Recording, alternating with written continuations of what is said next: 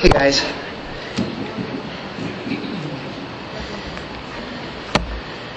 What a privilege. What a privilege it is to worship the Lord on the Lord's Day, isn't it?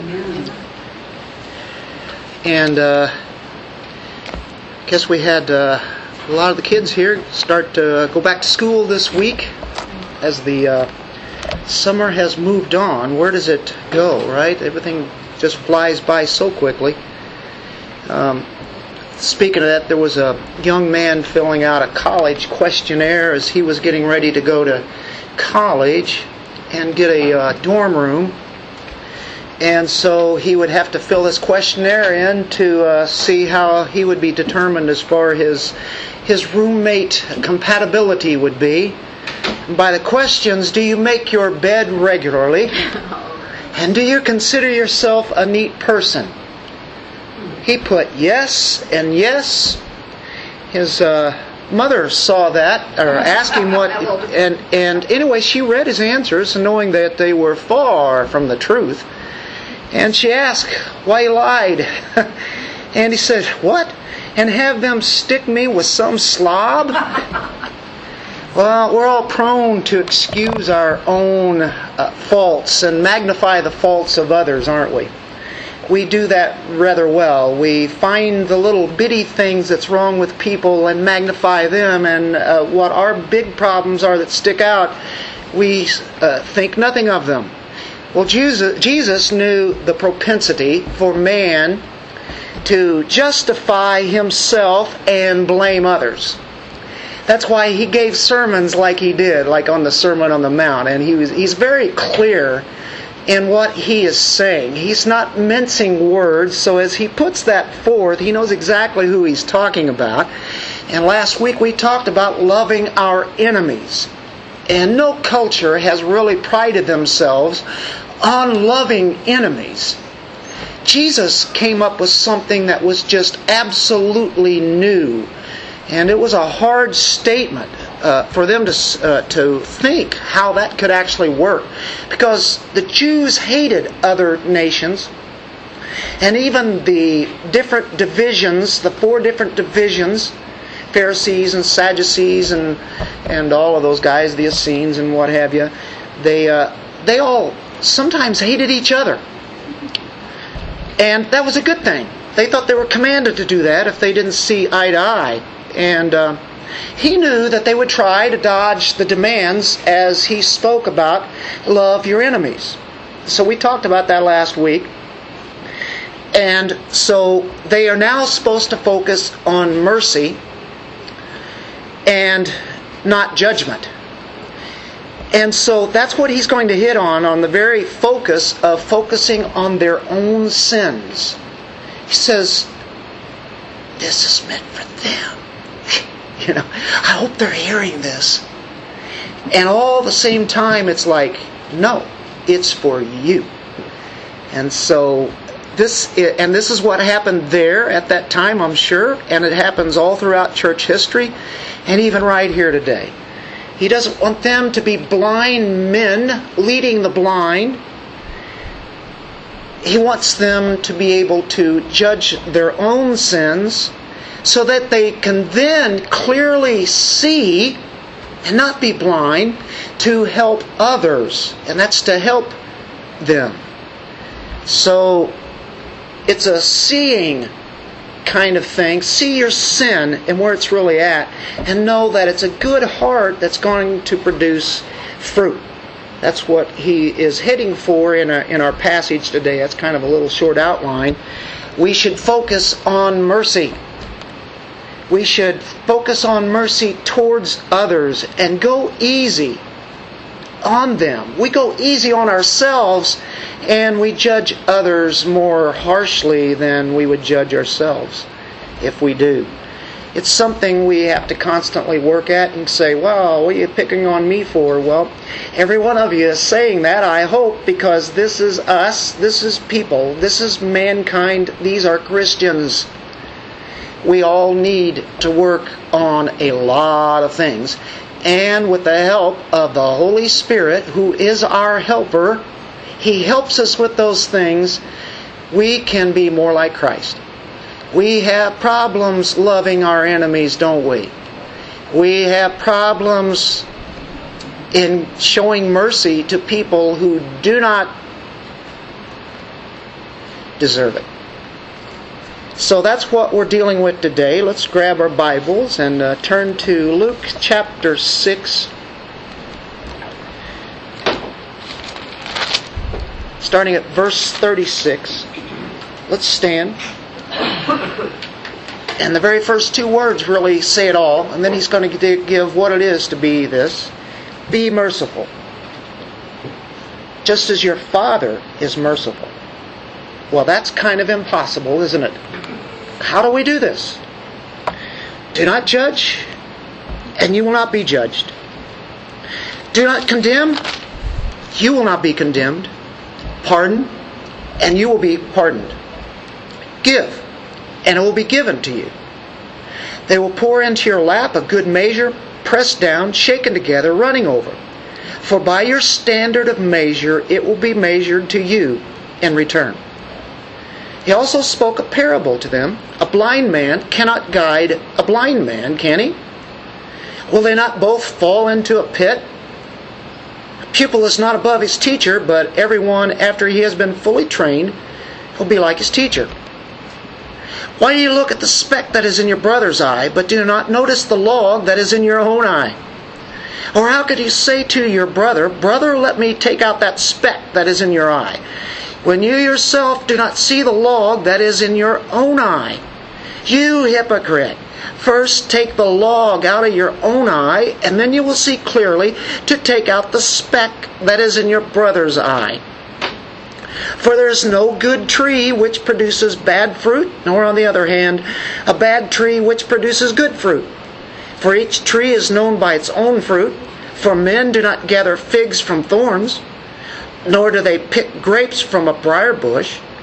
The good man out of the good treasure of his heart brings forth what is good, and the evil man out of the evil treasure brings forth what is evil.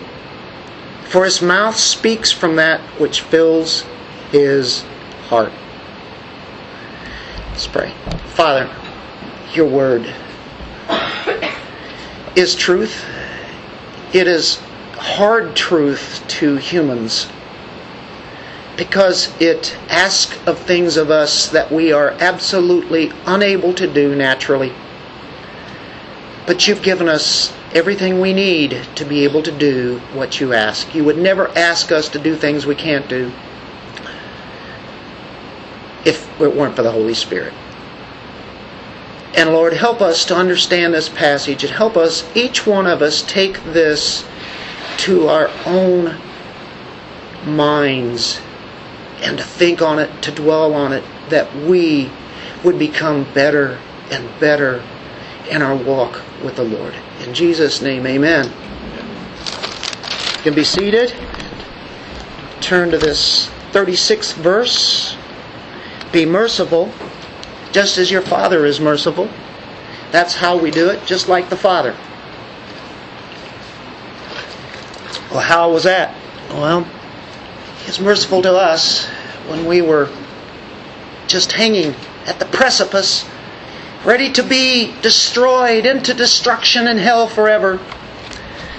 And His mercy came in our pitiful condition. He rescued our souls. Now, that's for believers, right? Now what we're doing is we're moving from love to mercy. They're linked. Love, mercy, grace. You want that all the time, don't you? I bet you put it in your prayers. Oh Lord, give me mercy today. Give me grace. Lord, I need your love, especially today, especially at this moment. Mercy is like love, but it's different. It's dealing with compassion.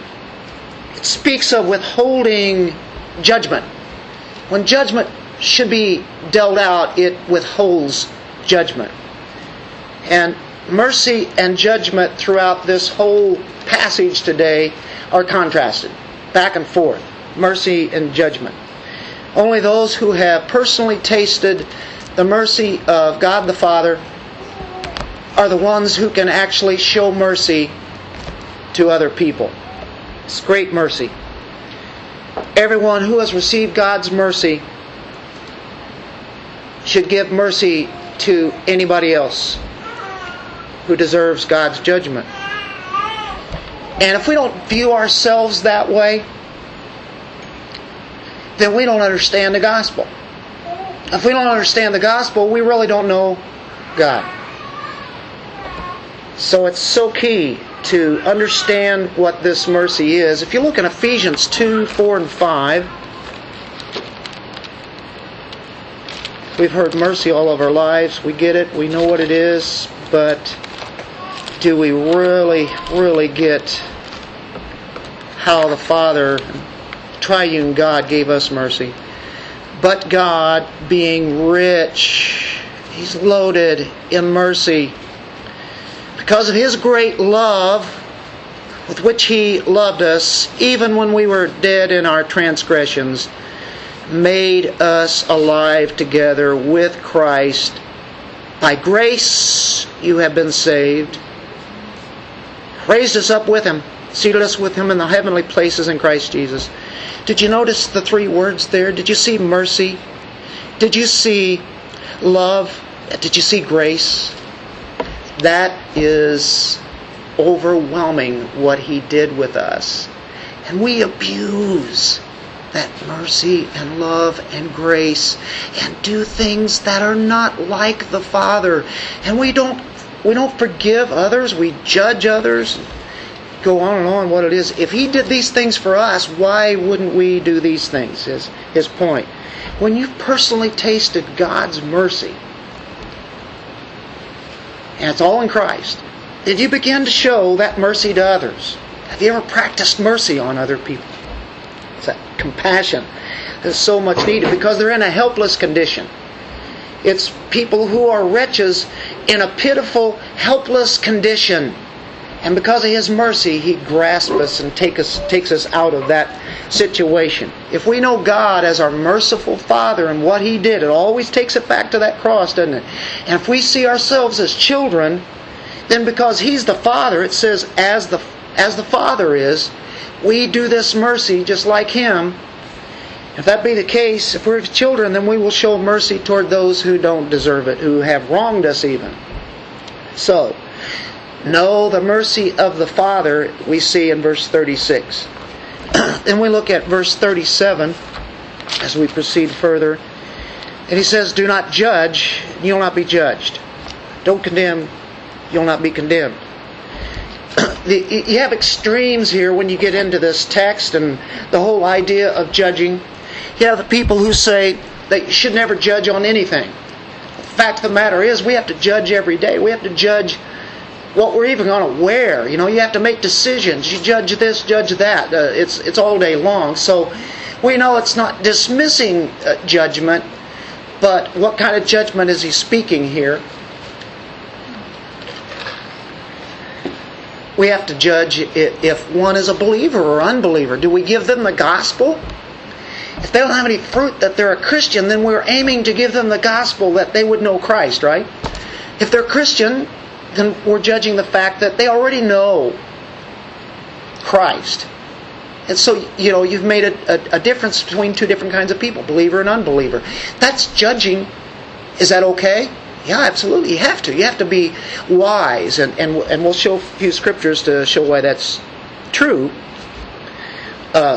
If it weren't, I guess it would actually be contrary to all the scriptures that shows where there is to be judgment made. There is to be church discipline done. So at any rate, and we know that that's all for the goal of the restoration of the sinner. We don't ignore the sin, but yet the sinner is to be restored. Sometimes it involves judgment, and so therefore we know that Jesus does mean for us to do that. But it is carried to another extreme in the tolerant culture that we live today. By the way, the ones who are very tolerant, have you noticed that they're the worst? They're intolerant more than anybody else. Isn't that amazing? Well, of course, they don't have any true wisdom from the Scripture. And so they'll use the text, what? Judge not, lest you be judged, right?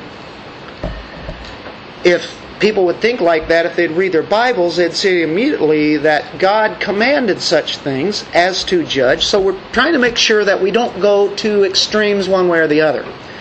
Go to Matthew chapter 7, verse 1, and that's where that verse is mentioned, that people so often repeat. You might be mentioning a sin to somebody, something that they're dealing with, and they say, oh, you're a Christian, judge not, lest you be judged. But when it comes to where there is something that has to be addressed, it has to be done. Verse 1 says this, do not judge so that you will not be judged. There we go. Where's that at? What's on the Sermon on the Mount? Oh, in Luke 6, we're on the Sermon on the Mount. Yeah. It's probably the same sermon. They're very related. Luke has a lot less than Matthew does, but it's hit the same way. But he probably said these many, many times. That's why we say that. For in the way you judge, you will be judged, and by your standard of measure, it will be measured to you. That sounds familiar, kind of like what our text is there, right? Okay, but we have to move on. We look in verse 6. Do you just roll over and be a doormat? Do not give what is holy to dogs. Do not throw your pearls before swine, or they will trample them under their feet and turn and tear you to pieces. So you have to be very careful and use wisdom when you give out God's truths. It must be to people who are wanting to hear it. If they don't want it and they're making fun of God and you, and they don't want any part of it, don't throw what is holy to unbelievers. But we are to do that if they desire to hear more. Same chapter, verse 15. Beware of false prophets who come to you in sheep's clothing, but inwardly are ravenous wolves. Would we have to make a judgment on people who are bringing in false teaching? What if somebody started coming in here and they said, Jesus is not God. He never said He was God. He was a God. Now, is that wrong or right? Well, obviously it's wrong. But judge not lest you be judged. Wouldn't we make a judgment if we'd said, you leave out of here? We do not believe that. We have to make a judgment to do that, don't we? So, on false teaching, things that come in the church that are wrong. So that's the idea there. There is wrong kind of judgments. What does Jesus mean, do not pass judgment? He further says, do not condemn. To judge others in a way because of some other reason that we've been given is to look down upon them with a condemning spirit. That we don't know the heart motive sometimes, but we can start judging in a way that would be a self-righteousness. That's what we're talking about. A self-righteous spirit on our part. Trying to get even with someone. They've done you wrong, so you want to get back. We talked about that last week too. You want that person to pay for what they did. You have a hatred about it. Maybe we don't want to pardon them. We don't want to forgive them. What we want to do is this. God, zap them. Yeah. And that is absolutely the opposite end of the spectrum. That's what unbelievers do. And if we continue to do that, it would make one look like an unbeliever, and people say, is that a believer? That's how serious it is. Jesus is saying this kind of thing. So there's a self-righteousness here. You think of the Pharisee and the publican. Pharisee is saying, oh God, thank you so much that I'm not like that man over there. And the other man is pounding his chest and he says, God, have mercy on me. And who is considered to be the righteous one?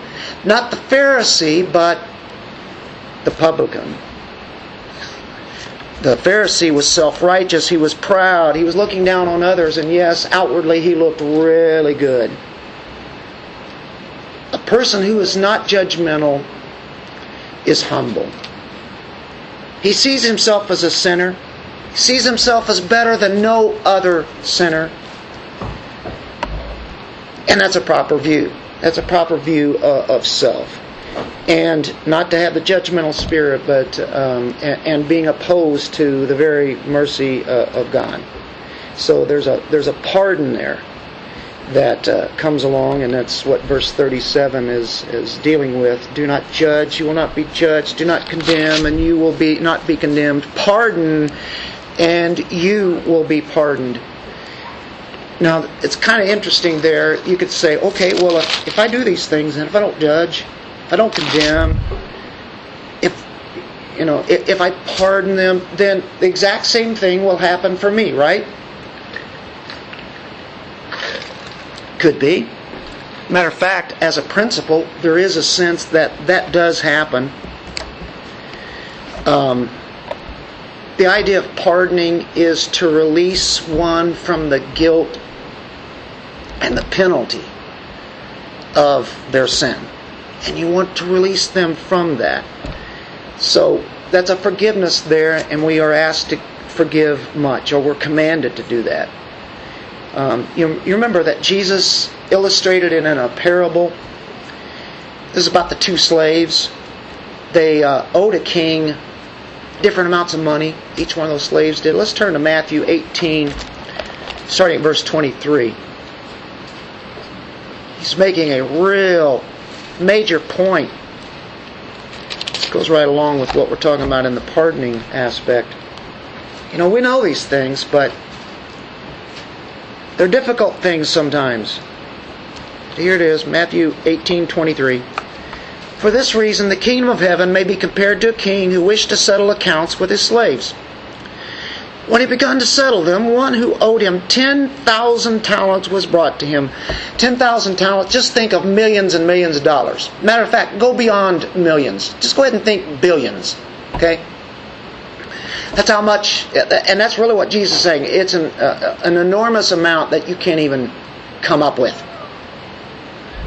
That's how much he owes him. There's no way he's going to be able to pay him back. But since he did not have the means to repay, his Lord commanded him to be sold, along with his wife and children,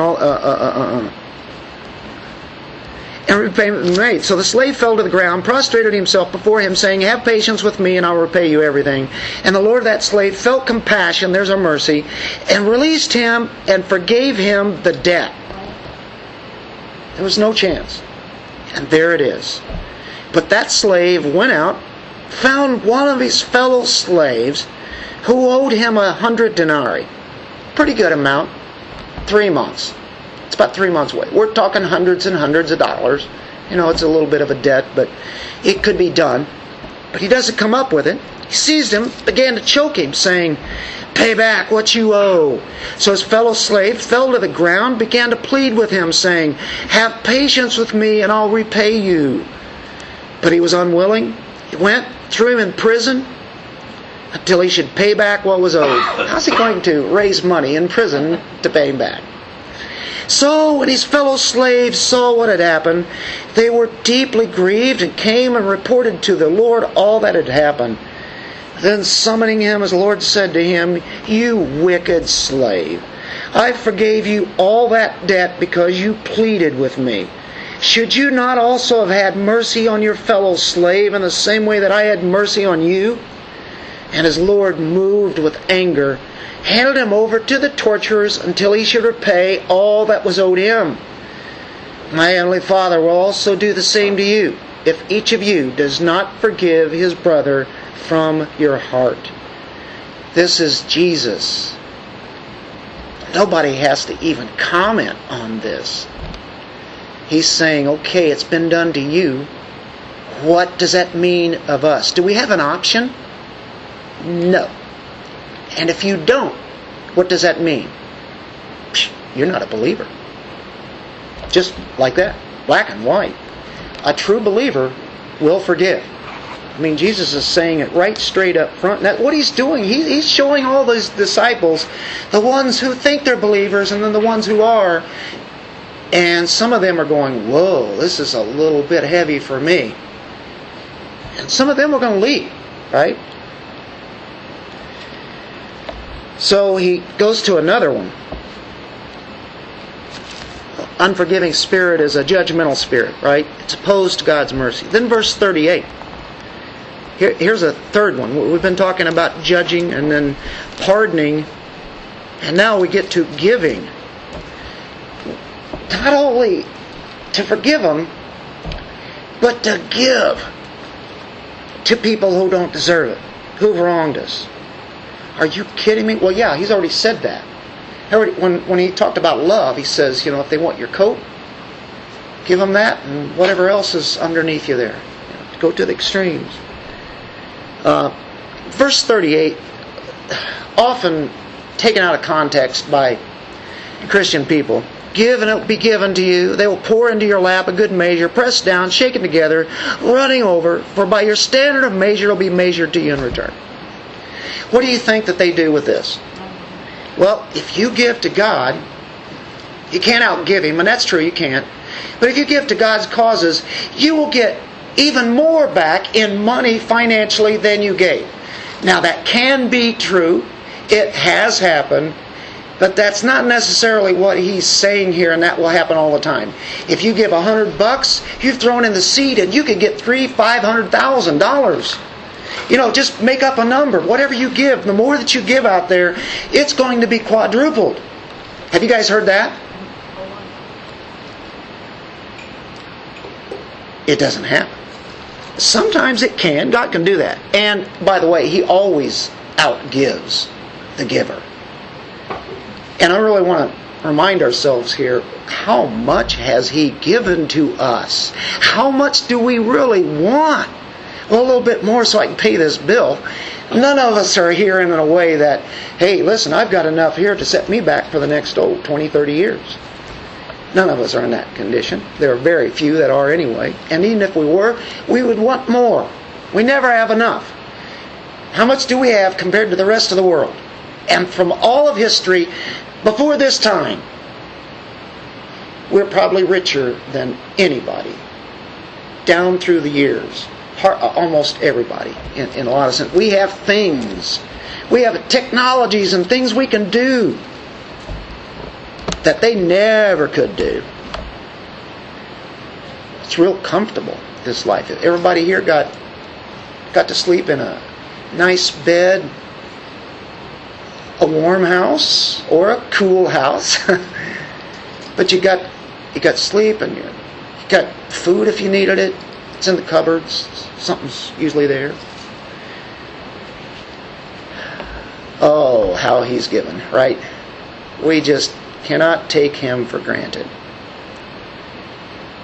The deal is here is that our motive isn't, hey, I'm going to give, and I know because of this, He's going to give me, I'm putting in $500 in the offering today, and I'm going to get $1,500 back.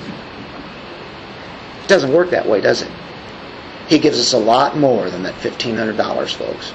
And yes, it does multiply. Sometimes just money. But so many ways. So many ways. So what's going on here? Give and it will be given to you. What's happening?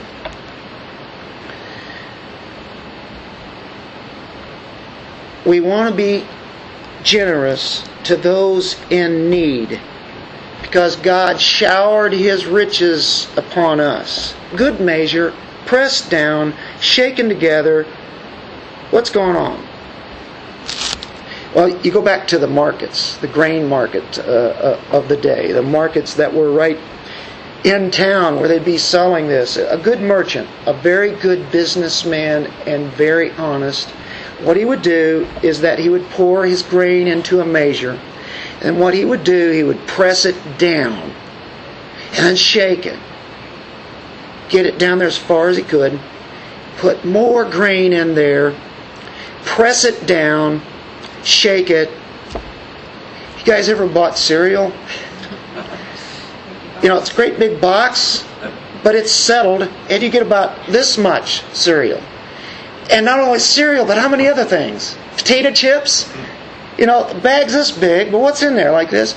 Pressed down, shaken together. And that's what he'd do. He'd get it till there was overflowing. And they would have, you remember the flowing robes that they would have? They would take that outer robe and then put it out there, and then he would put that measure into their, like an apron or something, right? Like a robe. And it'd actually kind of almost be overflowing, even when he put it out there. That's kind of the idea. They knew exactly what it meant. It meant somebody that really, they got everything that they paid for and more. That's a good businessman, isn't it? And that is good business. That's honest.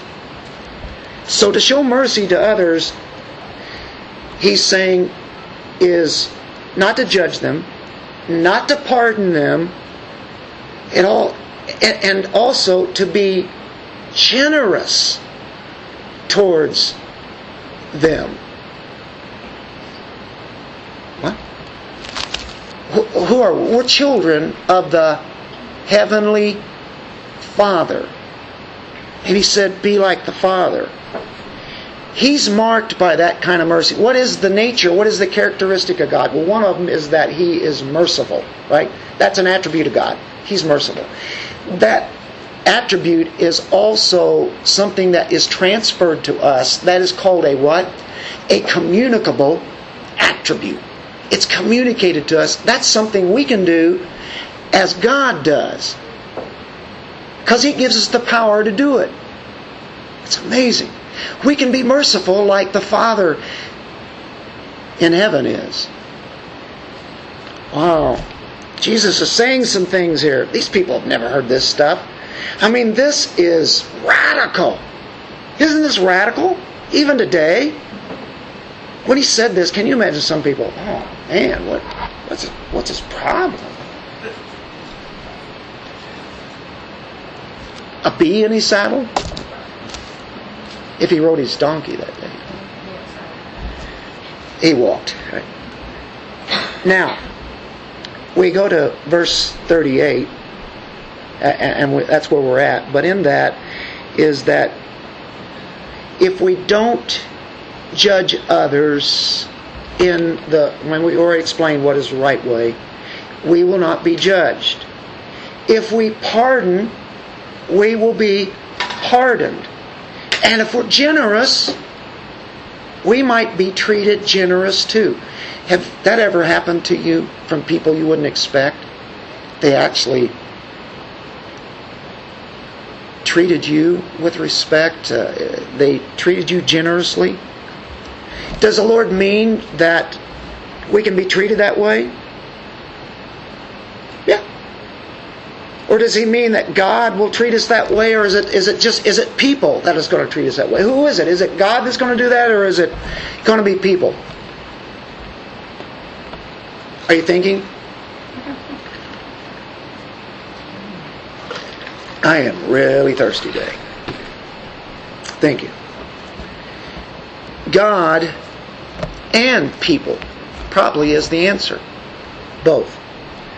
On the human plane, statements sometimes that are like proverbs, or in this case, parables. They're kind of in general, aren't they? They give kind of a standard, a general idea. It doesn't always mean that that's going to happen. In the Proverbs, you see that a lot. Here, if you do this, this will happen. And yeah, as a general rule, it does, or kind of does. And over a course of time, yeah, you can see it. Sometimes not absolutely true, and that's the idea here when he says, if you do this, this is what will happen. If you do this, forgiving, let's say, not judging, and being generous. Have you had it where people actually were gracious towards you when before they were the exact opposite, and it's because you treated them nice? If you're quick to forgive, others are going to be prone to forgive you too, in their own way maybe. If you are generous, others could be generous towards you. But I will say this, if we refuse to forgive, if we're stingy, it'll come back to us also. He's saying if you do these things, it'll come back to you. But if you don't do what you're supposed to do, it'll come back to you also. There was an illustration in the life of a guy by the name of Meyer, M-A-Y-E-R. You guys are familiar with MGM Studios? Metro Goldwyn Mayer. I think it's Mayer, not Meyer. Whenever he was a little boy, he had a fight with another one. I think he kind of lost. Anyway, he came back home and had a black eye, and he said, well, it was the other boy's fault. He's the one who started it. He did it. His mother didn't say anything, dressed his eye, made him feel a little bit better, and she took him back to the back door of their house, and back there were a lot of hills all the way around. It was a grate for an echo. Did that in our neighborhood the other day. I wanted to see if we had any echo in our neighborhood. Carolyn's out there sitting with me, and I made some strange noise, and people are around, people are walking down the sidewalk, and I didn't see anybody at the time, and so I did this probably eerie sound, and it echoed back. It came back real good. So I had to do it a second time. That's pretty cool, because I heard the cardinal doing its thing. And I said, listen, Carol, listen to the echo. We're talking about the echoes, and it was really cool. And so I wanted to see if it would do it for me, and it did. It came back. Carolyn said, we're in town. Don't do that. It wasn't the exact same words. It was kinder than that. But I felt, okay, I won't do it anymore. I thought it was pretty cool, though. Now, she said, okay.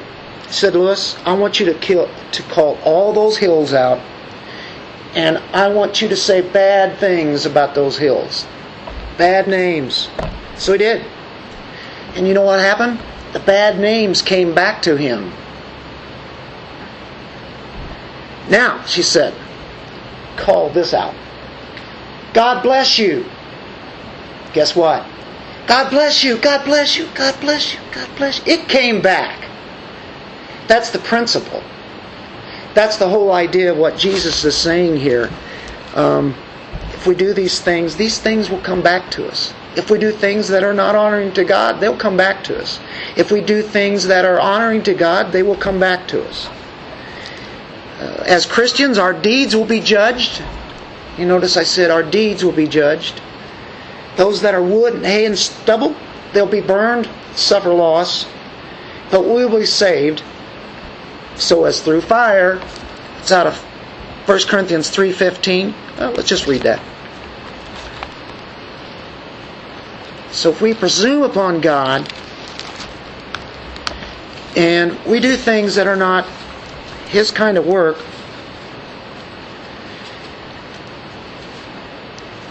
what follows us into heaven are those. He says in 15, if any man's work is burned up, he will suffer loss, but he himself will be saved, yet so as through fire. All the works, all the words and things that we've said as Christians, they're going to be burned up. And that's really merciful, because we don't want those to go into heaven, do we? And then what is true and honor to God will be taken in there. Of course, we've always heard of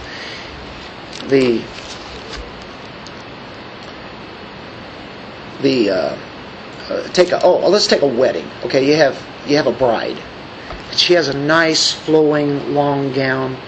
But a lot of those works that we were just talking about there, wood, hay, and stubble, all of a sudden that long gown turns into like a mini skirt. Because all that's chopped off. It was useless works. It wasn't honoring to God. We want to go in there with a full wedding gown, don't we? And so it goes. There was a General Oglethorpe.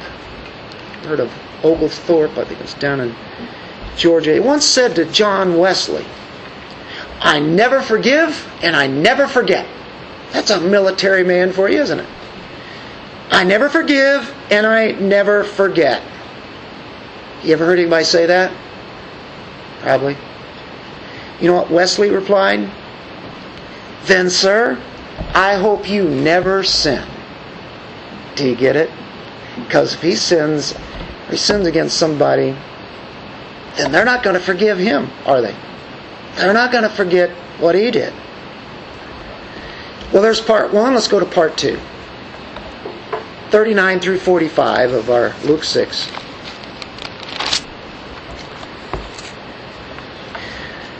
Judge our own sins deep down to the heart. Rather than judging others, as he said, judge yourselves, or you're going to be like blind guides of the blind. This is how this runs into context. At one time, and even this week as I was looking at it, going, how do these fit in with the other ones? It seems like they're just saying one little thing after another, and they're all just kind of running together. Okay, a blind man cannot guide a blind man, can he? Will they not both fall into a pit? What's that got to do with forgiving? And then he says this next one, a pupil is not above his teacher, but everyone, after he has been fully trained, will be like his teacher. That's just coming out of nowhere. Boom, there's a shot. There's a shot. Firing just anywhere, right?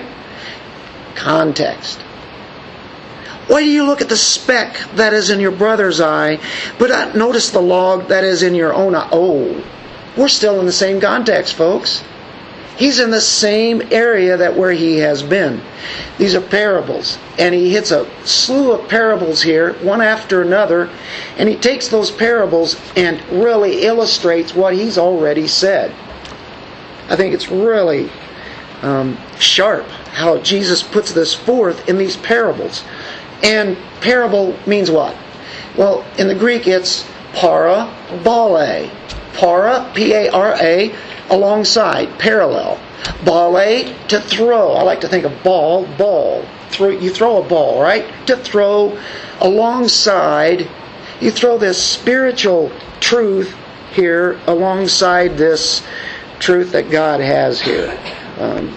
It's kind of a flow. It's a story of a spiritual truth to further illustrate what he has said. He's making it very clear. It's like us today putting up something on PowerPoint that where you get a picture of what we just are talking about. To get it really firmly here. He's just the greatest teacher that could ever be. Jesus is the master. He is the teacher, and he uses these parables right at the right time, and he wants people to understand. He doesn't give something that they can't understand. It's over their head, right? Bring philosophy on. He brings it right to the farmer boy. Brings it right to just the common people. So here we are. He's saying, hey, you got to take the log out of your own eye before you try to help out anybody else, because they have a little speck in their eye. As they examine themselves, they should look at their fruit. And so that's what he does with these parables, just flowing right down there. Jesus uses this series. That's a context. So what's the deal about the blind? Some of you might remember there was a cartoon on TV called Mr. Magoo. Some of you know that. Others are going, I've never heard of Mr. Magoo. Mr. Magoo, what was his problem? Was he kind of blind? Yeah. He was always bumping into things. Sometimes that's really funny, he'd bump into this and that. He'd knock things over. Then he would mistake one thing for another. It goes on and on. Okay, picture a blind man. And he can't see where he's going, obviously. And he can't see any obstacles in his path. He needs somebody to help him get from point A to point B, doesn't he? But what happens if you get another blind man leading that blind man? This is simple, isn't it? This is what Jesus does. He tells this story, and everybody can understand that. We could have a little 4-year-old out here and say, they'd be laughing, a blind man trying to lead a blind man. You need somebody that can see. Can you imagine anything more silly than a blind man trying to lead another blind man, and neither one of them can see, and going to the state fair and trying to walk around there, right? That's the principle. The guide for the blind need to see better than the one who can't see, because he can't see at all. So that guy that's leading me has to be able to see something, a little bit better at least. And that's why he would even use verse 40 here to back up verse 39. A pupil is not above his teacher, but everyone after he's been fully trained will be like his teacher. Or a blind, or a guide leading a blind man. And so that's the illustration that Jesus used. Can you imagine anything more silly than blind leading the blind? Well, this is fitting in here with what he's saying as we move on to the next parable. But the principle is you have to have somebody that really knows something to help out another person. You have to get it right first before you can help them out. Is that making sense? As we go back to the previous verses, make sure that you have judged your own self. Now, the teacher's going to teach the student something, you hope, right? So the student will be like the teacher. So those two go together right there. Why is Jesus telling this parable? It's about love and forgiveness. That's the idea. God's children can only be known because of their love. They go to people who are unlovely, and they show love to them. Even if they be enemies, God's children show mercy. So there's where your parable comes in. A blind man, if you don't have the mercy of God, how can you show really the mercy to anybody else? But if you have the mercy of God, then you can show mercy to this guy over here that doesn't deserve it. Now, does that parable stick out in your head more than before? Hope that helps. And about the pupil and the teacher, used to going, okay, he's just shooting out little wise thoughts here. Well, they're wise, but they are in context.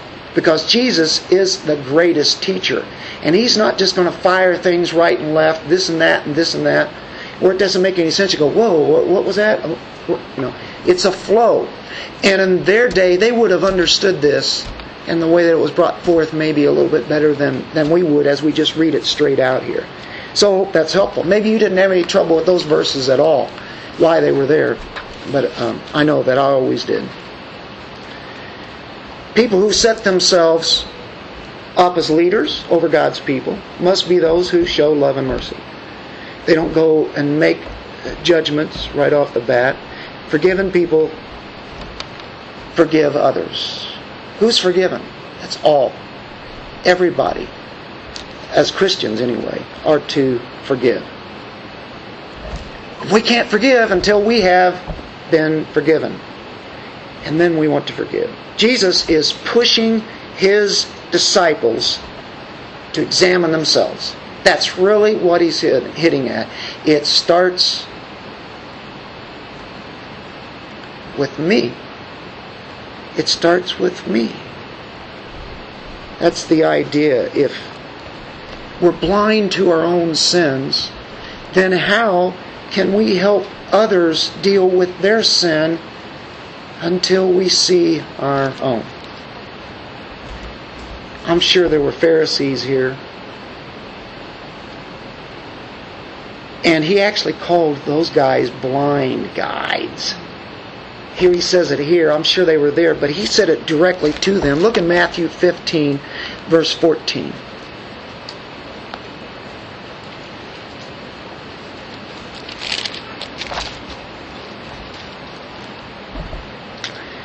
Let them alone. He's talking about the Pharisees if you back up in verse 12. They are blind guides of the blind. They're guiding the blind while they're blind. And if a blind man guides a blind man, both will fall into a pit. There's another place where Jesus used that term, and this was dealing about tradition. Tradition of Judaism and what the Pharisees carried out, and he went right for the throat. And He called them what they were. They were blind guides, and they were leading blind people right into the pit. Boy, that's pretty graphic, isn't it? Can you imagine putting a picture up on that? I should have had some of these ready, if I'd really thought about it. I'm just now thinking about it now, but you could almost have a little cartoon of it, in a way it's kind of funny, and then you really start thinking about it, you go, that's sad, isn't it? Really sad. Matthew 15, verse 23.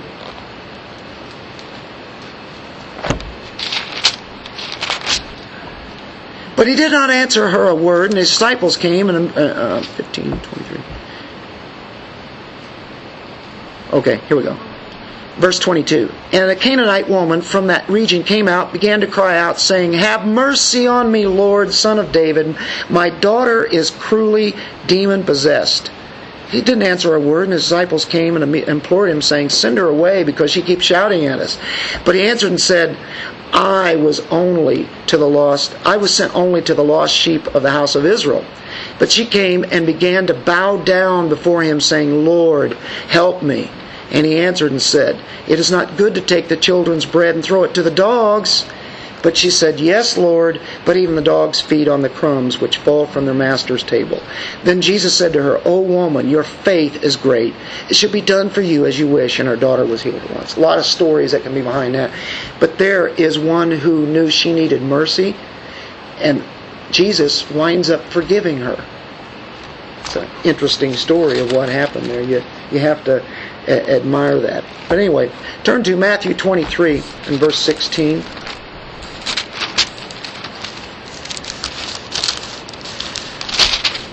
Quite the mercy that Jesus had on one who was a Gentile. The dogs, that's what the Jews said, but he was illustrating a point. The Jews hated those dogs. So he exhibited his forgiveness there. 23:16 says, "Woe to you, blind guides, who say, whoever swears by the temple, that is nothing." What's he call them? Blind guides. Verse 24, "You blind guides who strain out a gnat and swallow a camel." So there they are. Go back to Luke now, 6. It says in 40, we read 40 about the pupil and the teacher. "Why do you look at the speck," in verse 41, "that is in your brother's eye, but not notice the log is in your own eye? How can you say to your brother, 'Brother, let me take out the speck that is in your eye,' when you yourself do not see the log that is in your own eye? If you hypocrite, first take the log out of your own eye, and then you will see clearly to take out the speck that is in your brother's eye." Interesting there. I think Jesus was really using a lot of humor here. He can't help but laugh at it, because this idea of this log in the eye, what log is he talking about? He's talking about the main supporting beam of a house. How about a 2x4 or a 4x4? And that's sticking out of your head. And you come up to your brother and say, "Wait a minute, brother," and you're knocking him in the head and everything with that great big 4x4, and he's got the little speck. You're going to take that out, right? Jesus is saying this. And I have to think that, yes, there's some humor. They had to laugh, and he said, here's the idea. This is the principle. They have a little bit of sawdust in their eye. Yeah, people see that, but till you take that thing out, how in the world is anybody going to take anything from you because of that, right? Wow. We tend to ignore our own faults, but we see everybody else's. We like to get that out sometimes. How about when I'm expecting somebody to come at a certain time? They don't come. Look out the window, look out the door. They haven't come. It's a half hour later. And I'm like, what are they doing? What's going on? And the thing is, a lot of times when we have an appointment, I expect them to know what's going on. I have a busy life, and there's just no way that I can be there at that time, right? Well, how about when we're driving along and we're in a hurry? People looking there, man, I'm already late. And you're right on the heels of this car. You're right on the rear end of it, right? And might be thinking all sorts of bad things at that time. Or on the other side, though, we're just driving along, going the speed limit, and there's this guy right behind us, jerk, We start thinking all these things. What's he doing? Get off my tail there, And I hope it's not worse than that, right? But it's like, back off, man. What's the big rush? We deal with these kind of things all the time, don't we? Those are little things, but they can be big things too. It's talking about our own sins. We see others, but we don't see ourselves. We don't apply it at all times. Brother, I sympathize with you, because I used to have far more than a speck in my eye. I understand. And then you might be able to be there to make them well. What do you do whenever they don't want to be made well? What do you do with that? Well, a lot of times you can't do anything about it, because you can't even talk to them or whatever. But what do? Well, you can't forgive them because if they've done something against you and it's very, very apparent, they're very well aware, you are, everybody is, and there is no repentance, then outwardly we can't forgive them, can we? But inwardly, what are we supposed to do? Forgive them inwardly, but outwardly, until there's a repentance and there's been something that's really, really wrong, that forgiveness can't happen. That's up to them. If they have done some offense, that it would be something that counts. But we do inwardly forgive, and we're ready and waiting. If they do ask for a real forgiveness and a true repentance, then that's where wisdom comes in to apply this. Are we really loving people? Look in, last week when we were in Luke, verse 27, where we started. But I say to you who hear, love your enemies, do good to those who hate you. Bless those who curse you, pray for those who mistreat you. Whoever hits you on the cheek, offering. We go all the way on down there. That is hard, tough love, isn't it? Doesn't come natural. Look at 1 Corinthians 13. What is it about? It's the love chapter.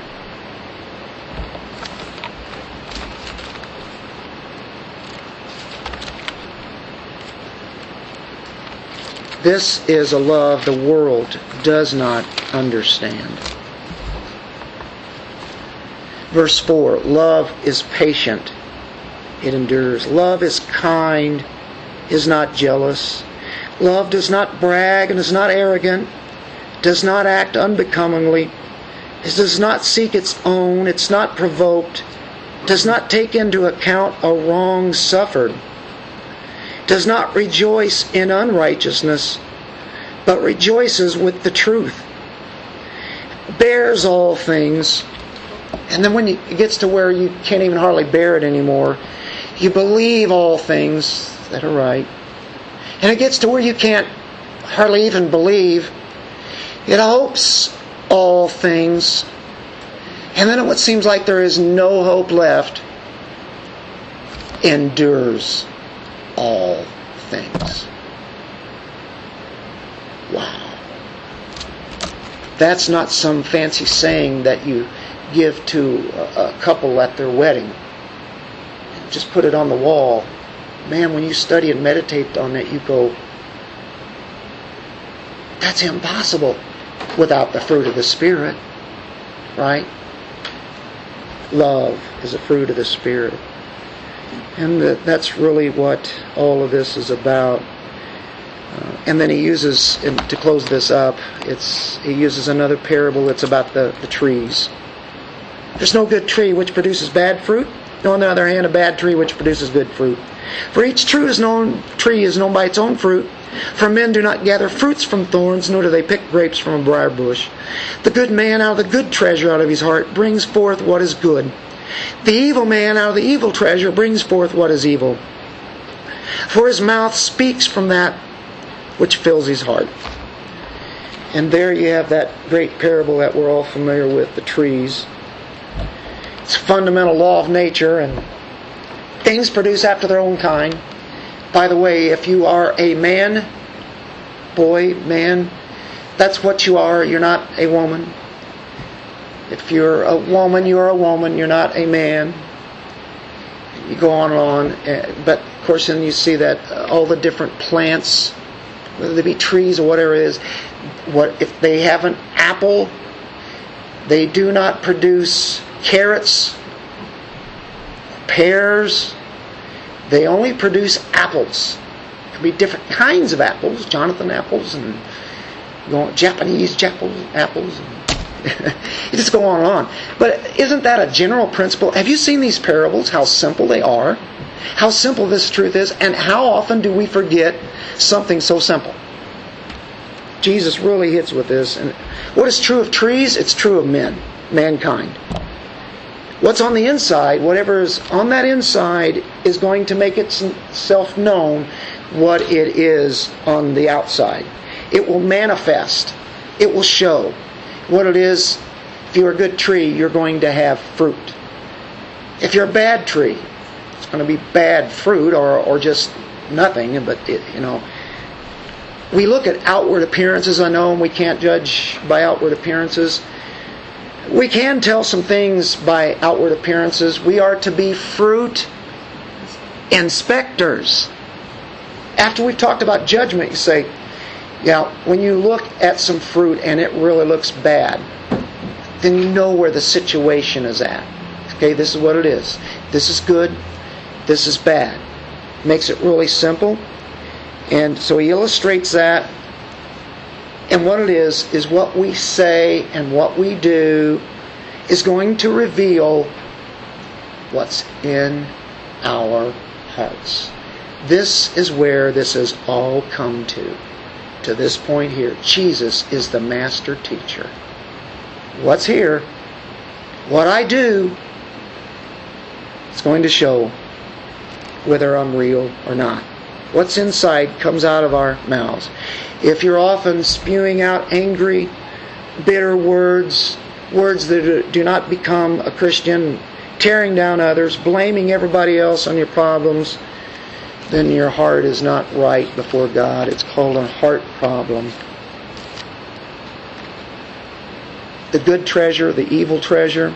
Note that the good man has a good treasure or a storehouse in his heart there in verse 45. Where does this come from? It comes from meditating upon God's Word, meditating upon His great mercy, because we can show mercy because of what God has done. Let God's great mercy fill your thoughts. Think on merciful things. Have a storehouse of mercy to serve to others. What is inside comes out of the mouths. Matthew 15:11. I'm going to ask some questions. This is to each one of us. It starts with me. It's with everybody. Am I marked more by a merciful spirit or a critical, judgmental spirit? Am I blaming God or even others for my problems? Or am I working on removing the log out of my own eye? Am I frequently judging my own life? Am I looking at my own life down to the very thought level, down to the heart? Am I using God's Word? Hebrews 4:12 says that the Word of God is a two-edged sword coming in and judging. If you let the Word of God come in and show where we need to be corrected, and then it would be, am I truly born again? Are we doing things that reflect things that are of the world and are of things that are not of God's? Am I really a Christian? Is pleasing Christ the focus of my life? Is that really why I am here? Or do I just play church once in a while? Come around once a month just to be checking in, but not accountable to the rest of the church? You need to look at yourself and to see if you're really of God. To love others, especially those who have wronged us, Jesus commands we must focus on showing mercy to others. We must focus on judging our own sins. This is one we're going to, before we pray here, keep this in thought as we pray. This is our message as we take the Lord's Supper. What we just talked about is for each one of us, isn't it? And I really mean, this is where the Lord speaks to us. Let's pray. Father, thank you for being real. Thank you for your Son being real. As He spoke those words that day, His words still ring true 2,000 years later. Oh, that those words would come into our hearts and that we would see your truth as it is. And trust in the Holy Spirit as He convicts us to turn from the sins that we so battle with and depend upon you, because this is serious, Lord. We recognize it's so serious. As Jesus preached, we never want to take it lightly. It's words we've heard all of our lives. We know this. But do we really want to grow in it? Help us, Lord, to be the kind of people that you want us to be. And as we get prepared now for your Lord's Supper, we confess our sins, Lord. We confess that there are areas in our lives that have to be changed. And we throw ourselves upon your mercy, your forgiveness, your pardon, your giving, so that we too can reflect you in this life that we live. So as we take these elements today, they're saying exactly what we just prayed for. And then our fruit would be known. In Jesus' name, amen.